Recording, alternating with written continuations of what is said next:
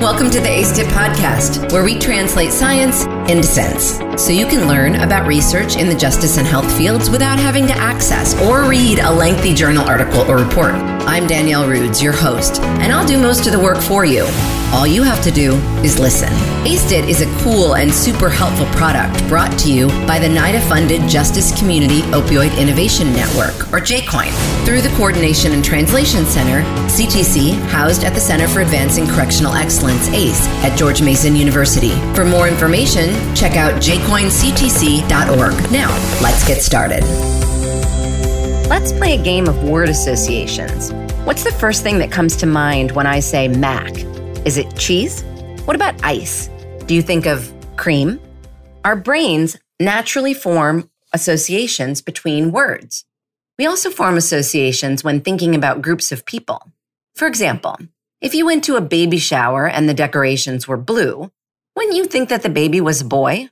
Unfortunately, the unconscious associations we hold can be detrimental and create biases. This can be toward different genders, ages, sexual preferences, and races. Topics of race in America are complicated. With the history of racism in our country, it is easy to become defensive about our own biases. Many people believe that because they aren't overtly prejudiced, that their work is done. Unfortunately, it's not that simple, and conversations of race have to go further to create change. Today, we'll discuss implicit bias, what it is not, and importantly, how to reframe our thinking to avoid the harms that can come from unconscious associations. Salim Reshamwala produced a 6-part video series with the New York Times in 2016 all about implicit bias entitled, Who Me? Biased? These videos are a great resource to understand what exactly implicit bias is and how we can identify it.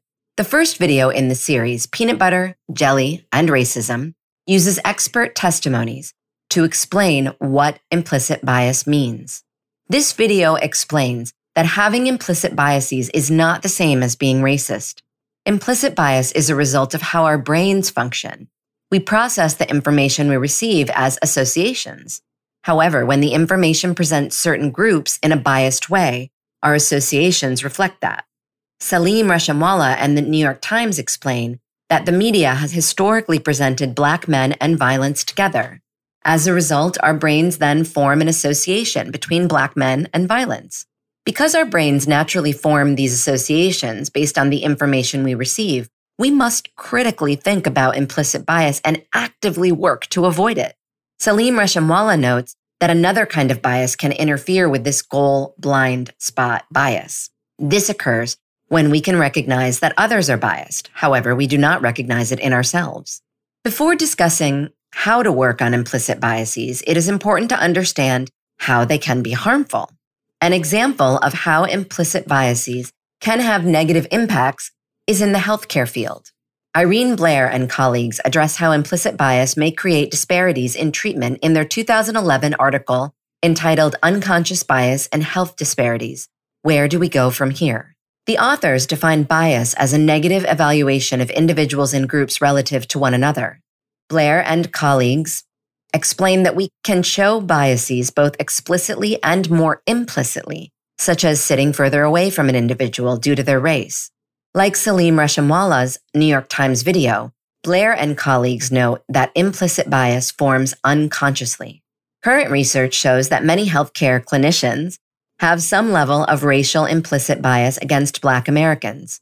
Studies vary in their findings of the strength of the bias, however, show that it is consistently present. Blair and colleagues argue that this shows that healthcare practitioners mirror the general public in their implicit biases, and that this may contribute to differences in healthcare for Black Americans. The authors argue that we need future research into the effects of implicit bias on healthcare. However, there is some evidence that practitioners' implicit biases may impact patient treatment and care. Blair and colleagues argue that future research should examine the degree of implicit bias for a variety of groups and how they interact. For example, gender, race, age, and socioeconomic status. The authors also state that we need a better understanding of the relationship between implicit bias and health outcomes and that we need to research interventions to limit implicit bias and its effect on healthcare. Blair and colleagues explained concerns of how implicit bias may impact patient care in the medical field. However, this is not only true for healthcare system, but other institutions as well. For example, in Salim Reshamwala's and the New York Times video, Check Our Bias to Wreck Our Bias, New York University professor Dolly Chugh discusses the impact of bias in education. Chugh and colleagues contacted over 6,000 professors via email, stating that they were students and had some questions about their program. The researchers randomly assigned names to the emails that made the sender sound male or female and white or a racial minority. Chugh and colleagues found that names that sounded like white males were more likely to receive a response than all other categories together. So how can we recognize our own implicit biases and work to fix it? Salim Reshamwala's New York Times video and Blair and colleagues discuss the implicit association test. This popular tool measures a wide array of biases and the degree of the bias. You can take this test online at implicit.harvard.edu. Salim Reshamwala's video also advocates for doing a, quote, audit of your relationships. Are your friends all men? Are they all of one race or ethnicity? What do those who work for you look like? Who will you follow or who do you follow on social media? If there's a strong pattern that is in one area that you may have some implicit bias, then you can address that. The video notes that this is not a scientific test of bias, but it is quick and useful. So what can we do to change implicit bias? According to Salim Reshamwala and the New York Times, research has shown that spending time and forging relationships with diverse people decreases implicit bias.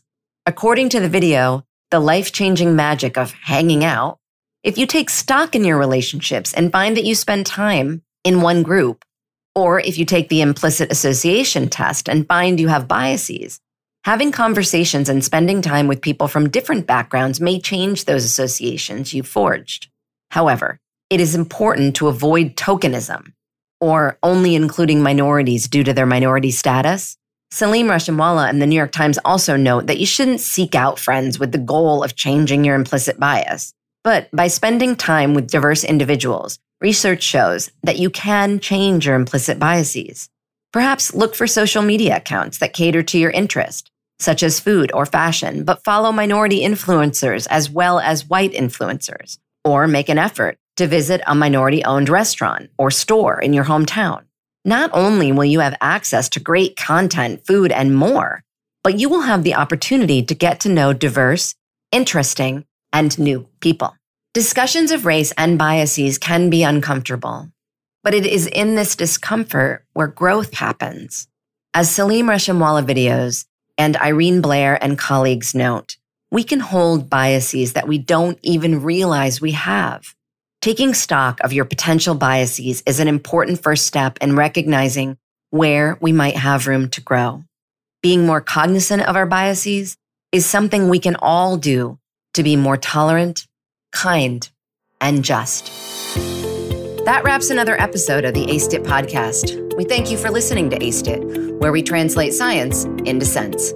Also, remember, you can find one-page summary overviews written in plain language and short knowledge bursts, which are 30-second overviews, for all the research we cover on this podcast on our website, www.jcoinctc.org. Our conveniently packaged research summaries may help you remember what you heard here, and they will help you translate this research to your staff, friends, students, or colleagues.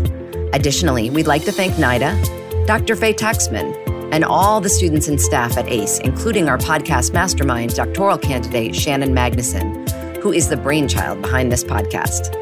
Oh wait, 2 more quick things. If you're a researcher and you'd like us to consider using one of your research articles or reports for an upcoming podcast, please send it to me, Danielle, at drudes@gmu.edu. If you'd like to support our podcast to keep the sense coming, please tell your friends and colleagues about us or assign this podcast to your students or staff. Thanks again, and please tune in again soon for another informative episode of the ACEDIT podcast, translating science into sense.